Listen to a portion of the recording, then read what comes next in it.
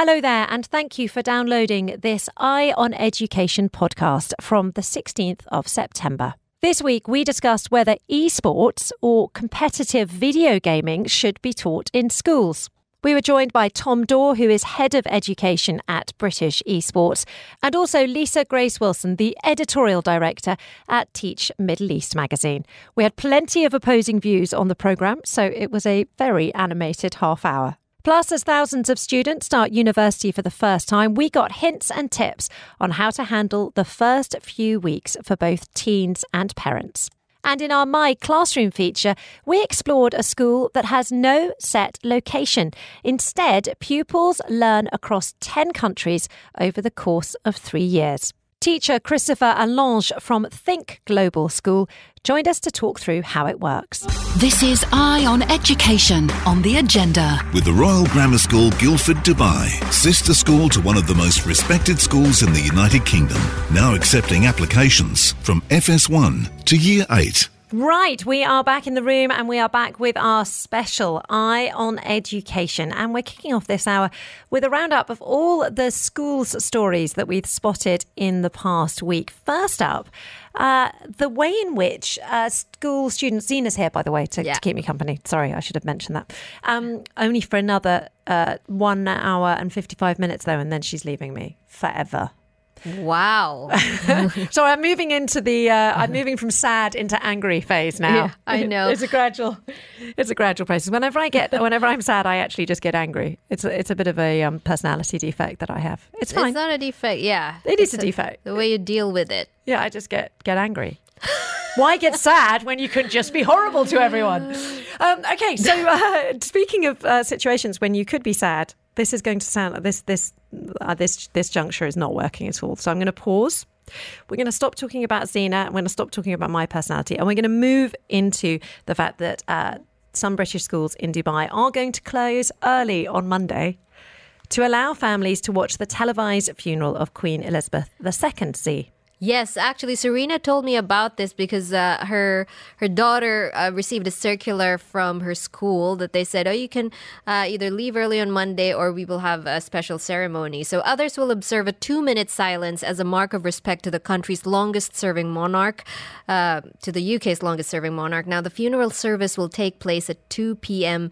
UAE time. So schools, for example, Dubai College said in a letter to parents it would close early on Monday after securing permission from the KHDA. Now, Talim Group, which has 3 British curriculum schools in Dubai, said its pupils would have the option to finish the school day earlier on Monday. Now, children who don't leave early will watch the broadcast live in their auditoriums in place of regular lessons. And we all know the UAE is home to an estimated 240,000 Britons, and there are about 165 schools offering the British curriculum in the UAE. In fact, it's the most popular curriculum here. So my kids have been offered the option to go home early. Okay. Needless to say, I'm keeping them in school. Of course. Yeah, I work. I can't. I can't pick them up and just have them hanging around the house. I don't have British television. I'm not sure whether a 9-year-old and an 8-year-old want to watch an hour and a half's worth of a funeral. I'm going to make sure that they watch the highlights. That sounds wrong, but you know what I mean. The sort of excerpts in the evening, because I think it's important that they are aware of this historic occurrence. Is that how long it is? An hour and a half? At least. Okay. Yeah, and my feeling is that the children's education is valuable and they should be in class. But I understand that many of my friends feel that it's important for the children to be at home to watch it. That's an interesting opinion because I've never heard any parent, since the announcement was made.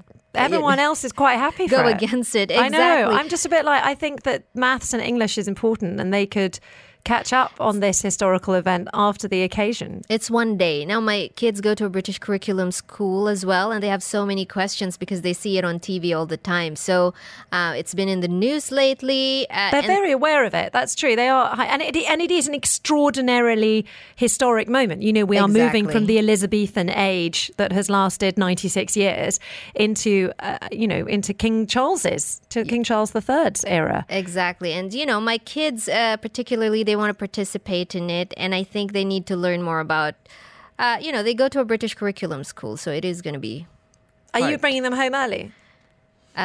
Yes. You are as well? Okay. Yes, I am. Interesting.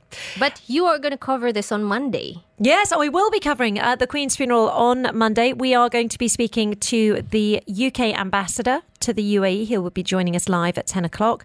We've also got a royal reporter, Louise Burke, who will be joining us to talk us through the process of the day, who is expected to be at the funeral, who hasn't been invited. Interesting list there. And essentially, what's next, I suppose, because after the funeral, there will be a coronation. That normally happens at least 2 or 3 months afterwards. So I am guessing that we'll be seeing King Charles's coronation at sometime in December. Exciting. Yeah, that is a moment of I think that's You're a moment of celebration. You're downplaying your Britishness. I'm not a huge royalist. I think the royals perform a very important function, and they're a fantastic family. The Queen was an amazing woman who performed many very boring tasks with absolute grace and dignity. I mean, how many hospitals has the poor Queen had to open in the pouring rain and the cold? She's really a truly extraordinary individual.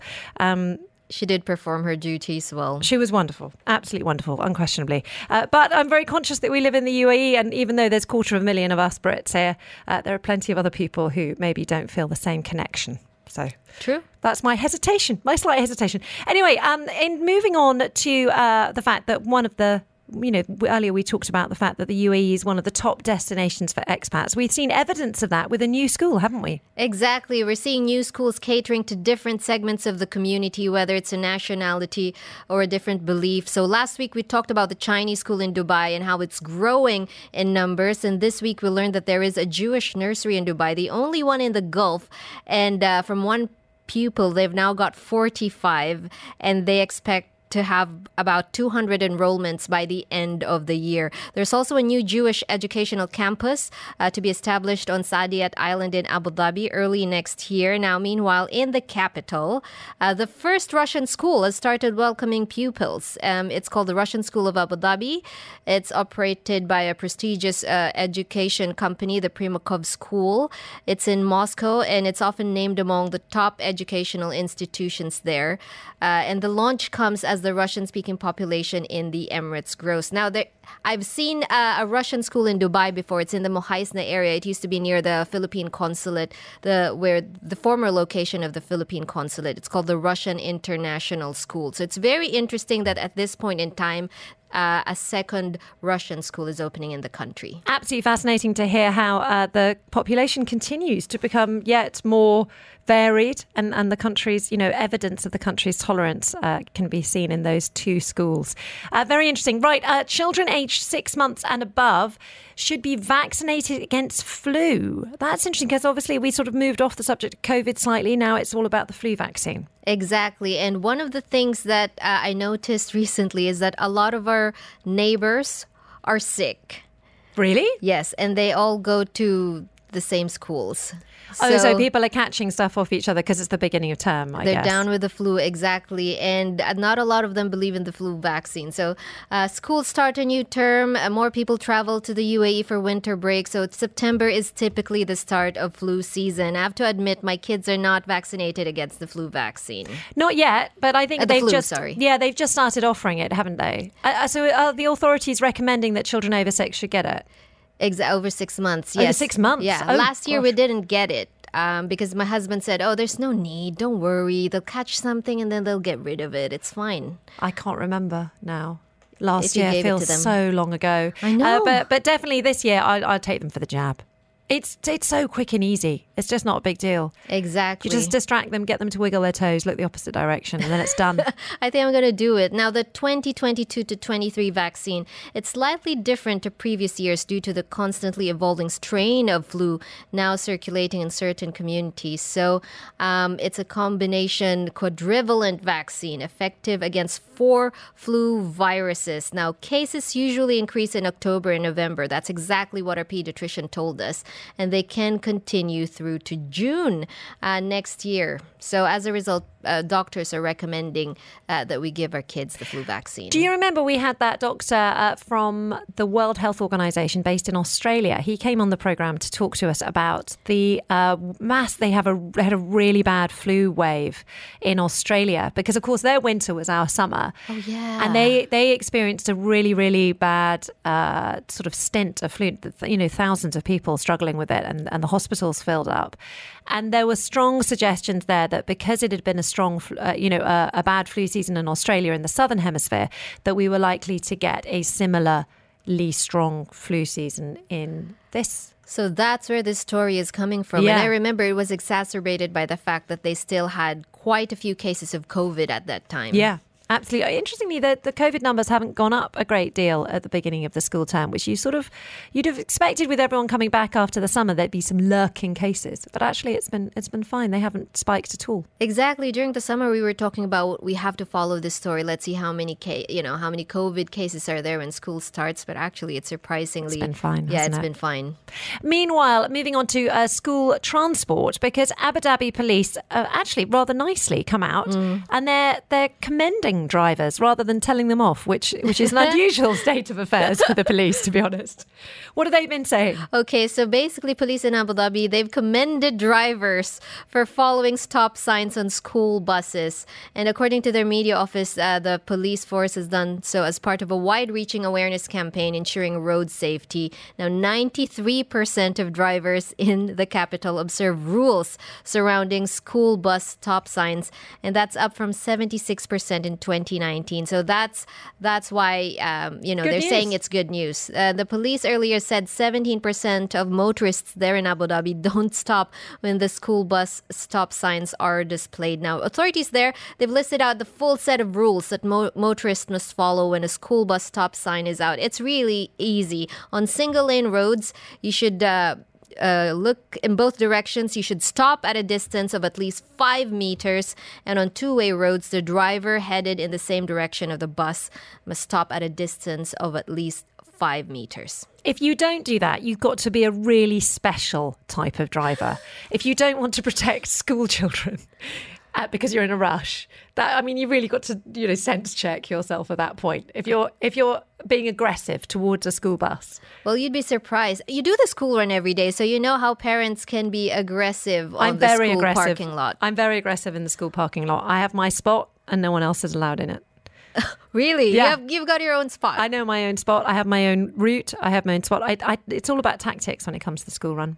Oh, gosh. I run it to a tight schedule. If I'm even 1 minute late, then there's issues on Scheme Road. Gosh. I know exactly. It's the only way to make it bearable, because most of the time it is just almost unbearable. Let's continue this conversation before 12 p.m. because I've got my own school run pet peeves to share with you. Oh, I'm looking forward to that. Before Zena leaves, we get to hear what she hates about the school run. I'm in. This is Eye on Education on the agenda. With the Royal Grammar School, Guildford, Dubai. Hello there, welcome back to the programme. Yes, it is Eye on Education. It is our special segment on schools. And I'm really looking forward to this topic because it's one I feel I've got skin in the game on this one because I have quite strong feelings about it. And the fact, basically it all comes down to the fact that increasing numbers of schools and universities are starting to teach esports or competitive video gaming in classes. In fact, here in Dubai, Chinese tech company Lenovo has introduced an esports programme, including its first Legion gaming zone at GEM's Modern Academy, and work is underway on a second site at GEM's First Point School, The Villa. Now, enthusiasts say that gaming can foster positive interactions and friendships among students and teach teamwork and communication. They also say participation in esports can inspire interest in pursuing STEAM careers. That's the maths and technology careers, and also for people to study at a higher education. Now, I have to admit, I am going to take some persuading on this topic. I'm not necessarily a fan of gaming per se. I do spend most of my time trying to keep the kids off the devices, but admittedly they are only 8 and 9, and I want to hear your views on this as well. So please do get in touch with us. 4001 is the text line, or you can message us 04871 5500 with your views. Joining us now on the line, willing to put himself in the battle axe's view. I call myself the battle axe in this situation. And give us the argument in favour of esports is Tom Dorr. He is Head of Education at British Esports, which is the UK's not-for-profit national body for the gaming. And he's also looking at launching an esports leagues in schools and colleges throughout the United Kingdom. Tom, how are you? Hi, good morning. Yeah, very well, thank you. Thanks for inviting me on. It's an absolute pleasure joining me on Teams. So you are at a safe distance in the UK to have this conversation. Okay, tell me, what is esports? Because for some people listening to this, it might have completely passed them by. Is it basically just playing video games? Yeah, so esports is classified as organised competitive video gaming. It's always human versus human as well. So it's not in your bedroom, on your own, playing against a computer, late at night, eating Doritos, drinking energy drink. That's the very stereotypical game image, if you like, of video gaming. Esports is not that. Esports is always human versus human. It's always competitive. So in the same way that we acknowledge team-based activities, team-based sports help young people to develop a whole range of character skills and holistic skills, esports does the same thing, because it's team-based, because you're communicating with your teammates, because there's leadership roles, there's decision-making, there's problem-solving, all happening within the game, exactly as happens in traditional sport. I mean, there is still a mental hurdle, I think, for a lot of parents who still have that stereotypical view of video gaming, essentially, that it's something done in your bedroom on your own. Are you sure it really does encourage all these attributes in students? Surely it'd be better for them to be out playing football with their mates in real life rather than fiddling with their thumbs. Yeah, look, it's all about balance. It's all about moderation. Everything that we do in life, be that going to the gym, being playing traditional sport, being eating, going to the tanning salon, everything is all about balance and moderation. And that's certainly what we push at British Esports. Look, I'm a teacher as well. I've taught for 18 years. I've got a background in traditional sport. I'm a cricket coach. I run golf at the school I teach in. I got into this because I could see just how many young people absolutely love video gaming and how we can use that as a hook to motivate and engage young people. Just imagine what happens in schools when young people are not into traditional sports. They don't play for the traditional sports teams, or they don't act in the school play, or they don't play an instrument in the school orchestra. Where are they getting their team-based activities from? Where are they developing these team-based holistic character skills that we know are so important? Esports is an avenue that they can do that in, especially if they're into all things digital, if they're into all things tech. It's their opportunity to represent their school, represent their college, represent their university, and therefore gain success, gain recognition for doing that in exactly the same way other people do. Now, if we can take a lot of my role is spent talking to educators, talking to head teachers, talking to parents. And if we can get past the point of looking at it as just being video gaming and screen time, and talk about balance and moderation and healthy lifestyles, but then look at the skills they are developing through doing this, the digital-based skills, the creative media skills, the STEAM-based skills that you've already mentioned. These are the skills that society need moving forward.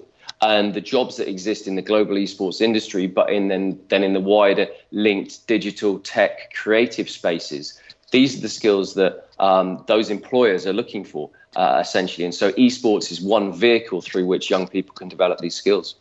I mean, you guys have already started creating an esports sort of league, I suppose, or academy-style curriculum in the UK. Yeah. What should a good esports programme in a school look like, in your view? Yeah, sure. So in the UK, for the last 5 years, we've been running the British Esports Student Champs.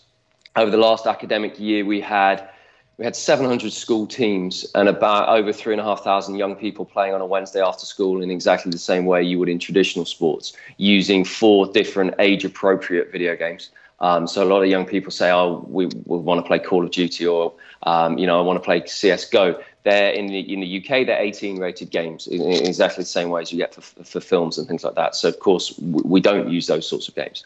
So it's age appropriate games, culminating in live grand finals at the end of the year on stage, being streamed to live audiences around the world. The live grand finals that we had last summer, we had 200,000 people, concurrent viewers, watching the stream of the live grand final. So when I'm feeling quite bullish, I'll say to head teachers and principals, how many people did you have watching your first 15 rugby match? Or how many people did you have watching that last cricket match? 10, 15, 20 if you're lucky. We had 200,000 people watching this online, your different colleges, schools playing against each other. So that's the competitive side of stuff. So there's the competitive angle of esports, very much team versus team, human versus human, as I mentioned. Lots of leadership roles that students take on as well. You know, the team manager, designing the merchandising, designing the kit, acting as an analyst, acting as a coach for the team, creating highlight reels of the game that they can post on social media. Lots of wider leadership roles that students take on within the organisation. Then there's the competitive side of things, and the academic side of things. And we've worked with Pearson, the global learning company, to develop BTECs in esports, so level 2 and level 3 BTECs. In the same way there are BTECs, sort of their vocational qualifications in sport, in music, in business, in marketing. Esports is now one of those courses in the UK. It's been approved by the British government, so schools and colleges can draw down central government funding to teach it. And last year was the second year of the qualification. We had 2,500 young people studying it. This year, we're predicting between 5,500 and 6,000 young people who are going to be studying this BTEC qualification. 20 different units ranging from esports specific things like skills and analysis, streaming, video production, through to units based around business, around entrepreneurship, around digital media, around branding, health and well-being, but all using esports as that vehicle. GEM's First Point School in Dubai is the first school, the only school at the moment in the Middle East to be teaching this qualification as well. They launched it last year, hugely successful. Michael Bradbury is the teacher doing great things in Dubai with that at the moment. They're really trailblazing this space in Dubai. I mean, absolutely fascinating to hear how it's going. I've got so many more questions to ask you. Can I keep you on the line? We are in conversation with Tom Dorr. He's Head of Education at British Esports, which is the UK's not-for-profit national body for that gaming activity. We'll be back with him in just a sec. This is Eye on Education on the agenda. With the Royal Grammar School, Guildford, Dubai, passionate about creating personalised learning experiences to nurture independent and future-ready young people. Hello, welcome back. We are discussing whether or not esports should be included in the school's curriculum on the programme this hour. Lots of people getting in touch with us with their views. James says, in fact, when we're mid-conversation with Tom Dorr, who is Head of Education at British Esports, the UK's not-for-profit national body for esports. He's a teacher, but he's also got involved with video gaming in the school's context. Tom, thank you for staying with us. I really appreciate it. Lots of messages coming in. In fact, James texts in saying, to be honest, you make a good case. Hard to argue with that. What a brilliant presentation. And I have to agree, there will be millions of opportunities in tech, design, graphics and animation. And that is where they will hire from. Then there's Web3, blockchain and the metaverse. Not everyone is agreeing with you, though. It has to be said. This person types in, have they given their name? No, I don't think they have. But they go, hell no. No video games at all. Ridiculous. That serves them nothing. And Sanjay says that's all what we all need. More screen time. I think it's best left as it is and cultivated naturally if the kids are into it. Meanwhile, my goodness me, Liz has sent a lovely long message, which I'll have a look at in a minute, talking about esports being a massive multi-million-dollar business and suggest that maybe you're recruiting kids, who most of whom enjoy playing with their mates on their downtime, but now might be encouraged to do it professionally. And of course, to do it professionally, you have to spend an awful lot of time doing it. I mean, as far as the amount of time that you think people should be learning esports, do you consider it should be included in the curriculum alongside math, science and English, or do you think it should be an extra curricular activity? Well, look, from an academic standpoint, if it's an actual curriculum-based course like the BTEC that I've mentioned that we have in here in the UK, then it is. Then it forms part of the curriculum time. So, for example, in the UK, Young people in sixth form or FE colleges are going to be choosing, maths, English, and esports as one of their 3 or 4 subjects, or the full BTEC, the extended diploma, is the equivalent of 3 A levels here in the UK. So from that point of view, absolutely, it's an academic curriculum time.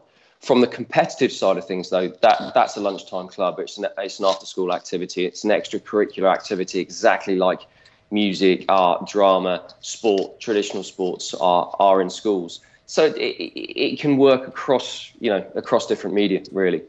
I mean, in many ways, it's even me from a standpoint of I prefer the children not to be on screens. Even I can see that it would be easier to swim with the tide rather than against it, and to sort of keep control over what's going on and have more awareness rather than in this constant battle to try and get them off the screens. I mean, how can parents get involved in this situation? How would you recommend someone, like me, trying to figure out what they should be allowed to do? Yeah, sure. Look, as with anything, as a parent, I've got an 11-year-old, I've got an 8-year-old. You've got to be interested in what they're doing. You've got to try and understand what they're doing.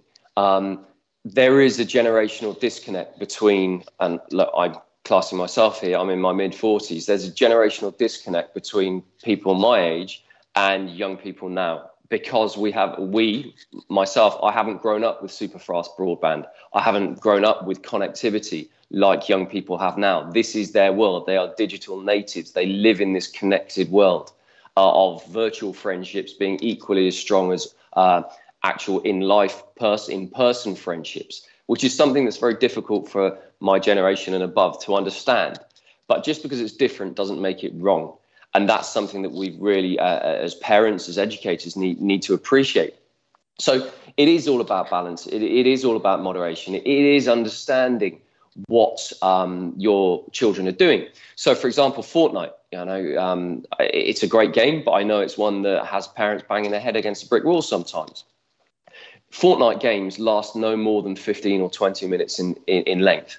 Okay, so if you understand that, if you appreciate that, and you see that they're 10 minutes into a game, they're down to the last 20 players in that game, it's not going to last any more than 5 or 10 minutes. So if you said to them, right, your dinner's going to be ready in 10 minutes, okay, instead of pulling them off that game right there, right now, where they might be playing with one of their friends, coming to the end of a game, the really important part, if you turn the Xbox or PlayStation or computer off at that point, of course they're going to get mad with you. Of course they're going to shout at you. However, if you say, right, I can see you're almost at the end of this game, you're doing really well, I can see that. I know it's going to be over in the next 5 or 10 minutes. Don't start another game, though, because your tea's ready. Come down and have that. Okay, so you've got to manage their behaviour, manage their expectations, exactly as you would with traditional sport or music. You wouldn't pull them out of the band or the orchestra halfway through a piece, or, half an hour into the football match. You don't pull them off the pitch.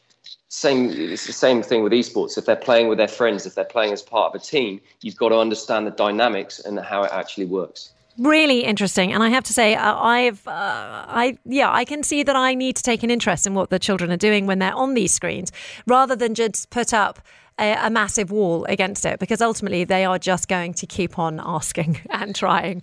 I think it's probably the biggest argument that we have at home at the moment is about screen time and games time.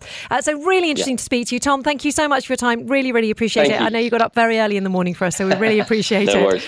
Tom Dorr, the Head of Education at British Esports, who is looking at launching esports leagues in schools and colleges throughout the UK. Now, is that something that you would like to see right here in the UAE? Do get in touch with me. I'd love to hear your views. This is Eye on Education on the agenda. With the Royal Grammar School, Guildford, Dubai, sister school to one of the most respected schools in the United Kingdom, now accepting applications from FS1 to Year 8. And we are discussing whether or not esports should be taught in schools. Lots of people getting very heated, I suppose, arguably reasonably so. One person here saying kids don't get enough exercise as it is. No, in my opinion. Samuel says kids should be allowed some screen time each day, but you have to strike a balance. I allow my 3 kids at home 1.5 hours screen time to play their games and also for video. The rest of the time, we make sure they play with each other and with their toys. Sharon says we have to remember that there are YouTubers out there who've made millions of dollars out of streaming their gaming and getting millions of followers. They're basically looked at by heroes by our kids that watch them. So it's not surprising that our kids want to emulate them. But there are suggestions that Sharon thinks that they are, however, good role models. So therefore, maybe it's okay for them to watch them. Really interesting stuff. Joined on the line now by Lisa Grace Wilson. She's editorial director at Teach Middle East. We've just heard from the esports expert Tom Dorr, who said that all schools should consider introducing a robust esports program because it prepares students for a digital future. So are schools here in the UAE embracing it? And whether, is that a good idea? Lisa, what do you think? The voice of reason. Oh, I have got two sides to this story, because as a mother, I want to ban the thing. Yes, I just want to get rid of it. But as an educator, I know the value that it could possibly provide. I mean, you have to understand the students that we have, their future is currently being shaped, and they're going to go into these fields: game design, web development, programming. They're going to be the product development managers for these gaming companies. If we don't prepare them, who will? So it's kind of like the evil that you don't want to embrace. My boys, if I want to see them get out, take the games away and they lose kind of their consciousness for a minute and forget who's mother and who's child.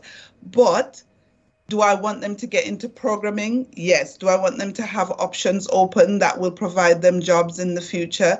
Yes. And if their school has an esports program, would I encourage them to do it? Possibly, yes. If they are interested themselves, I would want them to explore it. I just feel like we have to create that balance. We have to set really strict time limits. We have to make sure that they get enough physical activity, because they won't choose to get it if we don't make those boundaries clear. So there is value, but gosh, it really is a hard pill to swallow. It really is, isn't it? And Tom did point out that we are from a different generation. So in many ways, it's sort of natural that we're finding it hard to fathom that our children should be allowed to do it. One message here coming in saying curriculum schedules are super cramped already. So will PE be replaced by this? I don't agree at all. I mean, actually, Tom from the Esports Federation in the UK suggested that it would be an after-school activity. So an extra in that environment. But do you think it should be an extra that parents are choosing? I've chosen at huge expense rugby and swimming for my children this year. Should I have maybe chosen esports? It depends on the child. I think you can't choose esports and not choose an actual sport. I think you probably need to have a little balance. So maybe rugby and esports if they're interested in both. So don't force your child into it. But if your child has that inkling towards esports, maybe that's an opportunity for them. Don't shut the door. It's what I'm trying to tell myself as I'm telling everybody on radio. I'm exactly the same. I mean, Tom was very interesting about how ultimately, the children are going to want to play it anyway. So the secret is to frame it in a sort of moderate environment. But I mean, so interested to get everyone's views. Thank you, Lisa Grace Wilson there from Teach Middle East for your voice of reason, your calming voice of reason, which we like to get on the radio each week. Do keep your views coming in. I know that you're on your way to pick the kids up from school. I'd love to find out what they think as well. I bet they'd love esports to be an ECA, an extra school activity. This is Eye on Education on the agenda. With the Royal Grammar School, Guildford, Dubai, passionate about creating personalised learning experiences to nurture independent and future-ready young people. Hello there, welcome back to the programme. Now, thousands of students have started university for the first time in the last week or so. And let's be honest, it's often a time of tension for teens and parents alike. Now, international higher education institutions in Dubai have reported significant growth in student numbers. That's according to new data revealed by the KHDA. Universities reported annual enrolment growth of 3.6%, with more than 29,000 students currently enrolled in university programmes. And for many people going to those universities, it might be the first time that they've lived away from home. I think that's a change that might affect parents sometimes more than pupils, as mums and dads struggle with empty nest syndrome. So in the next half hour, we're going to get advice from several experts on how best to handle this period of transition. We're going to kick off with Soraya Beheshti, who is the Regional Director at Crimson Education. Hi, Soraya. How are you? Thank you for joining me. Hi, I'm very well. I'm joining you from England, so I'm actually a little bit cold, as you can see from my nice university hoodie that I'm wearing. How are you? I'm very well indeed. And do you know, weirdly, this is probably not something I should mention on the radio, but I had a weird dream last night about autumn in England and it being really stormy. So there you go. Maybe I was preempting this conversation because it is freezing there at the moment. Soraya, tell me, is this a difficult time for students? I cast my mind back when I was thinking about it to my Freshers' Week. And I have to say, even though I'd actually been to boarding school before, so I wasn't worried about leaving my parents, I did find starting university very daunting. I think it really depends. I found it very exciting. And like you, I'd been to boarding school as well. So I was used to not being at home necessarily and kind of doing things away from my parents. So for some, it's going to be that the excitement will outweigh the worry, the anxiety. For others, it'll be a lot more anxiety inducing. I would say that most students on the whole are more excited than anxious. There are little things that one might fear, not knowing how to do, but those are pretty solvable. And I think most students are a little bit aware of that.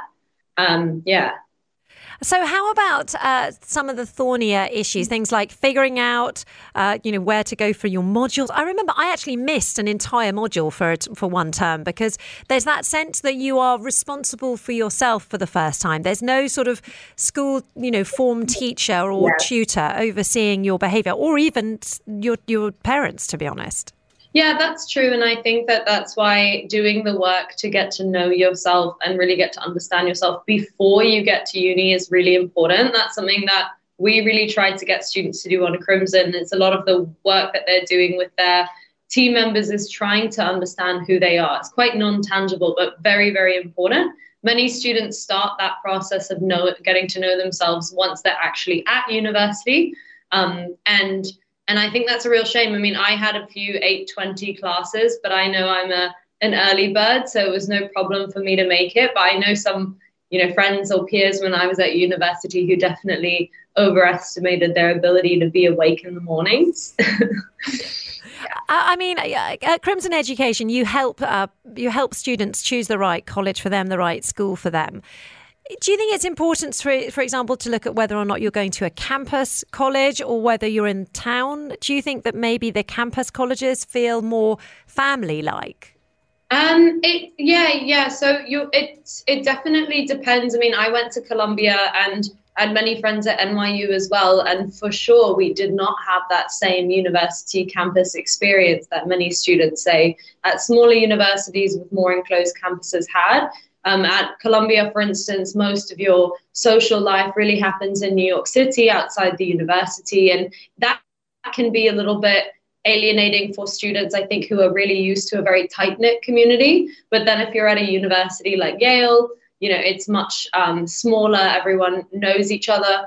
In the UK, if you're at, Oxbridge, you have the collegiate system, which can make a big university feel really intimate. And cozy and sort of tight-knit.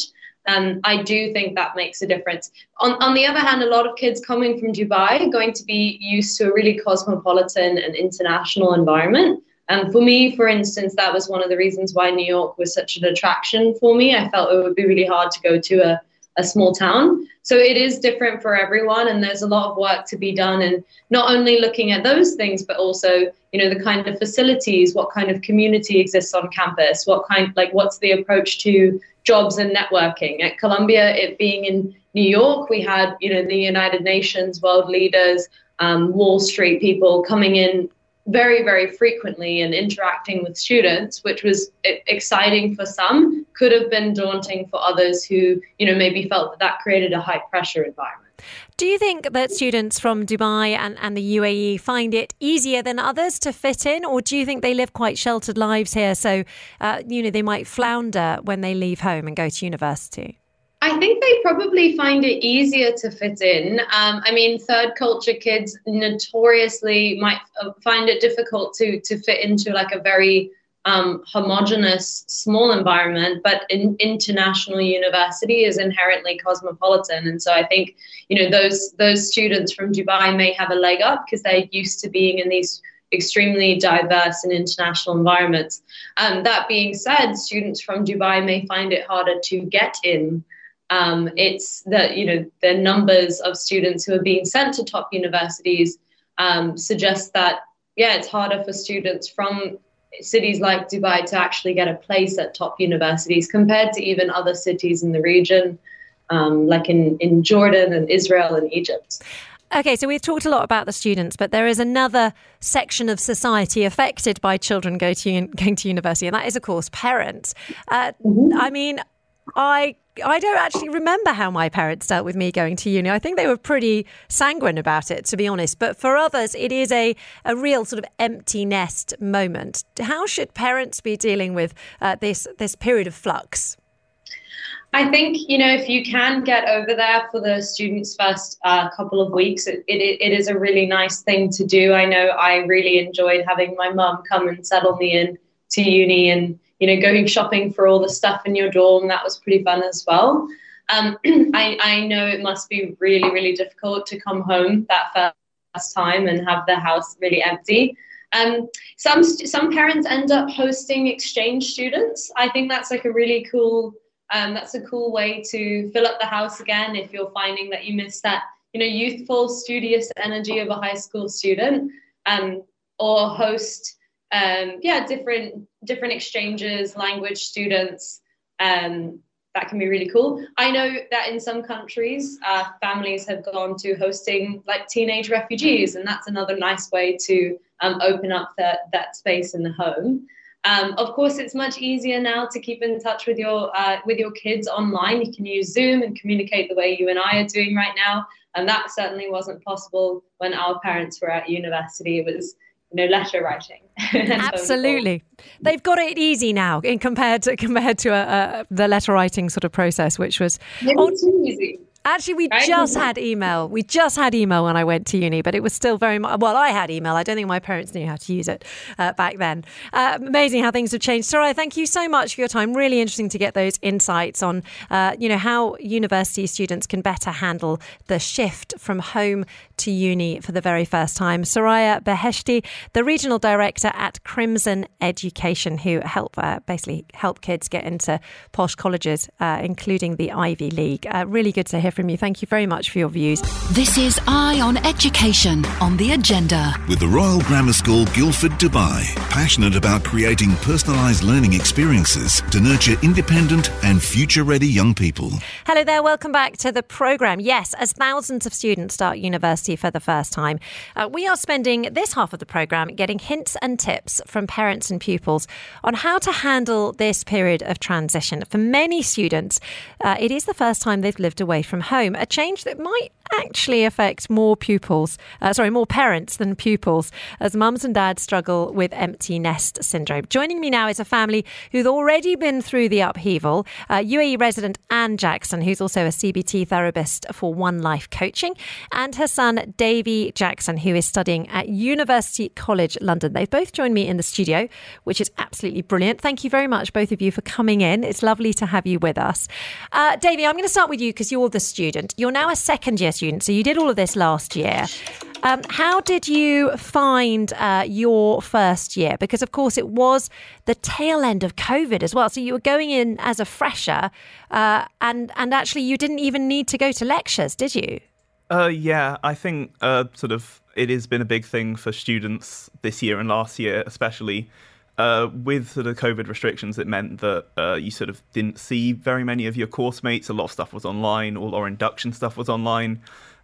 Fortunately, I wasn't as bad as students in 2020 who were often in lockdown. So I was able to meet people at society events and at the lessons I had. But I think it was definitely quite stressful, and it adds to when you're away, you mentioned that earlier, the fact that you don't have anyone looking over your shoulder, don't have any responsibilities, now suddenly you also don't have to go in every single day. Most of your stuff is online, so it was very easy to sort of get sidetracked, and you miss an online lecture, you can watch it again later, and then sort of you end up quite behind the curve. So oh, wow, I'd not thought of that. So you sort of lost the structure of the day in some ways. Did you feel before you travelled over to the UK from Dubai, because you grew up and studied the whole time here in Dubai, so it was your first time away from, living away from home.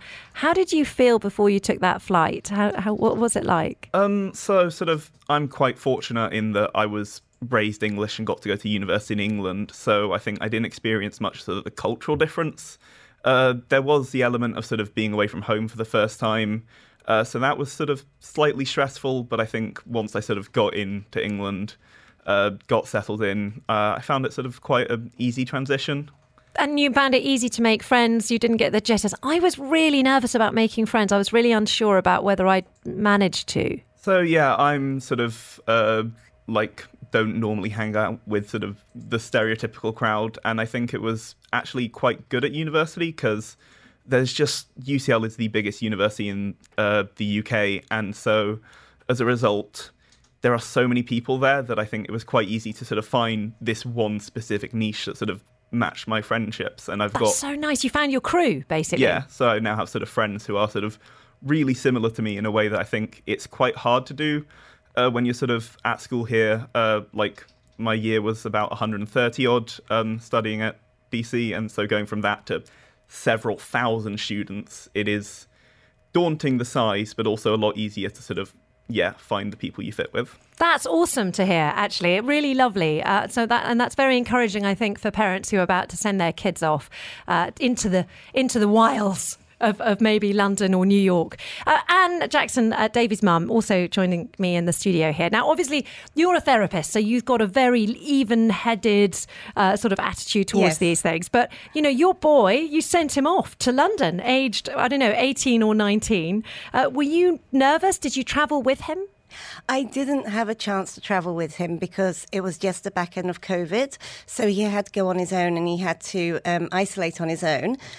Nerve-wracking, that. I didn't like that because I wanted to be there with the food package and buying the quilt cover and, settling him in. I really did want to do that and I couldn't. So I found that sad that I missed that experience. But there was nothing we could do. We were in a pandemic, so nothing we can do about it.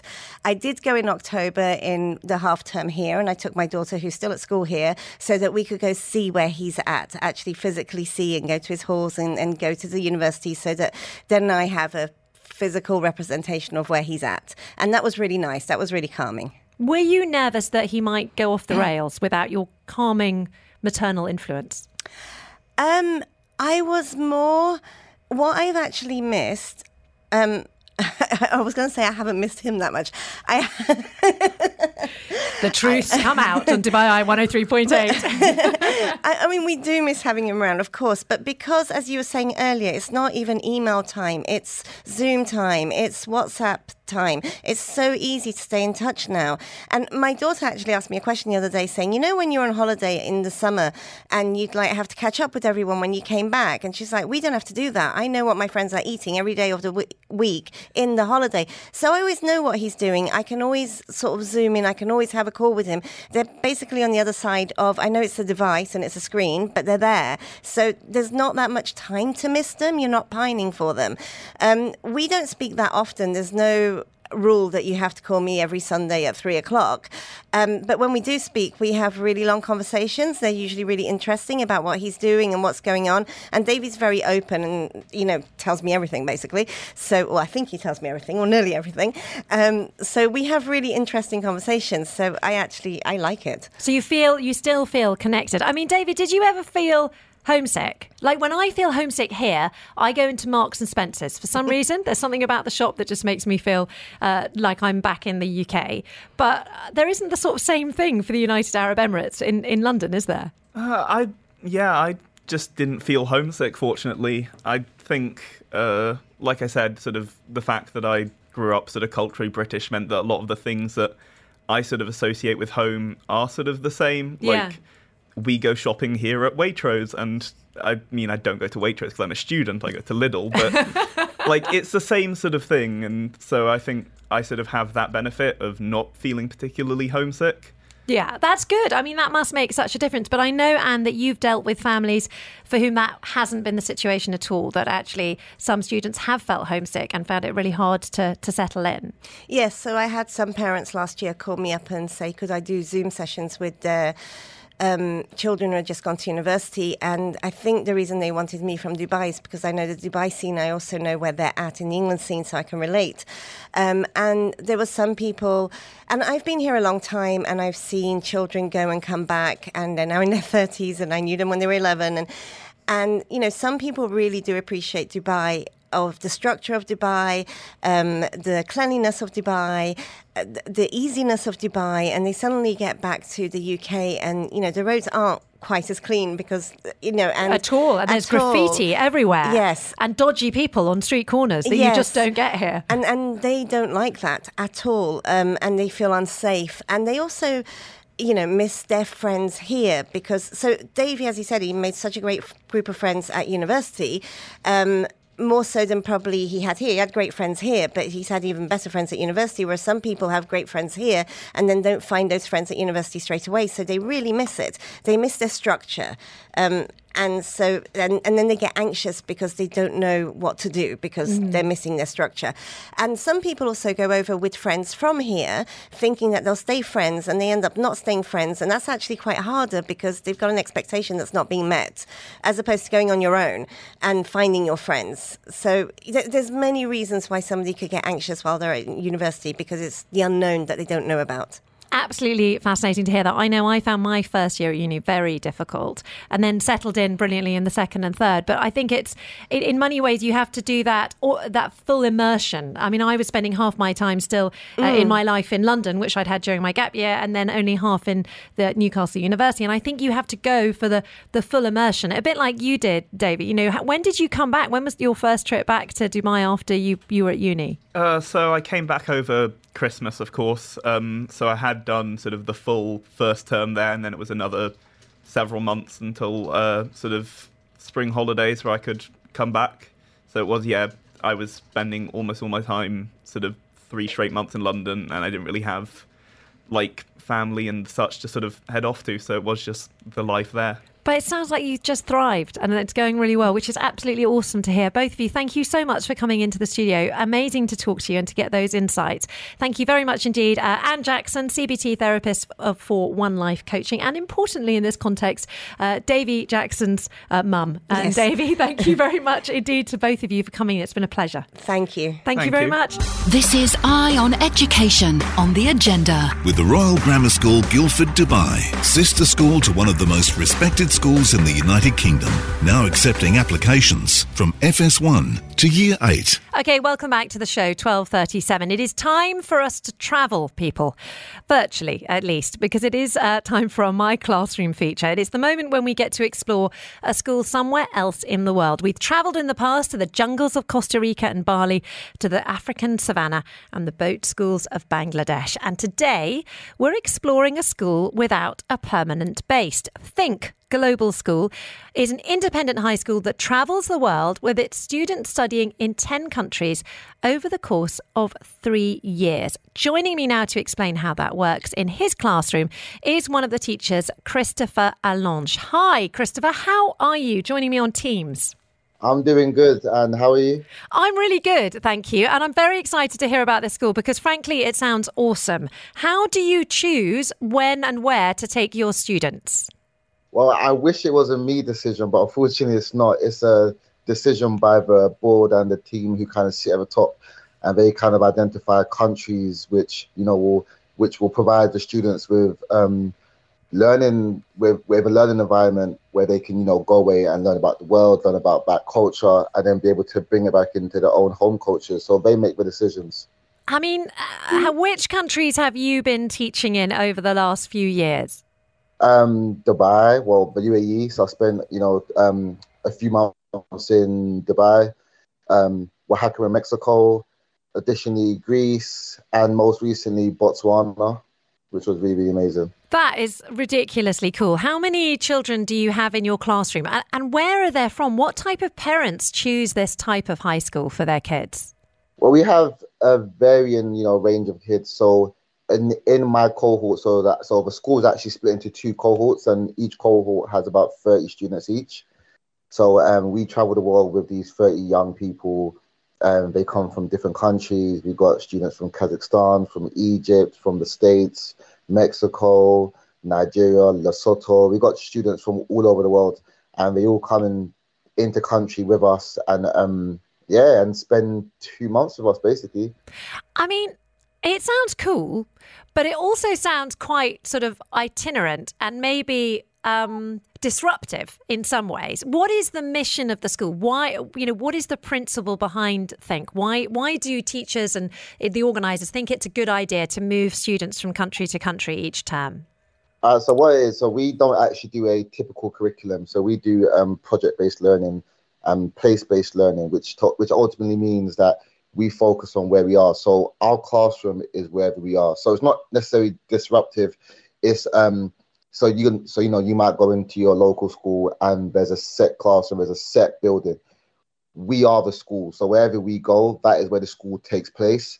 And ultimately, the mission is just to create students that are engaged about the world, that are global thinkers, that want to give back to the world. So with things like globalization, the world is such a smaller place.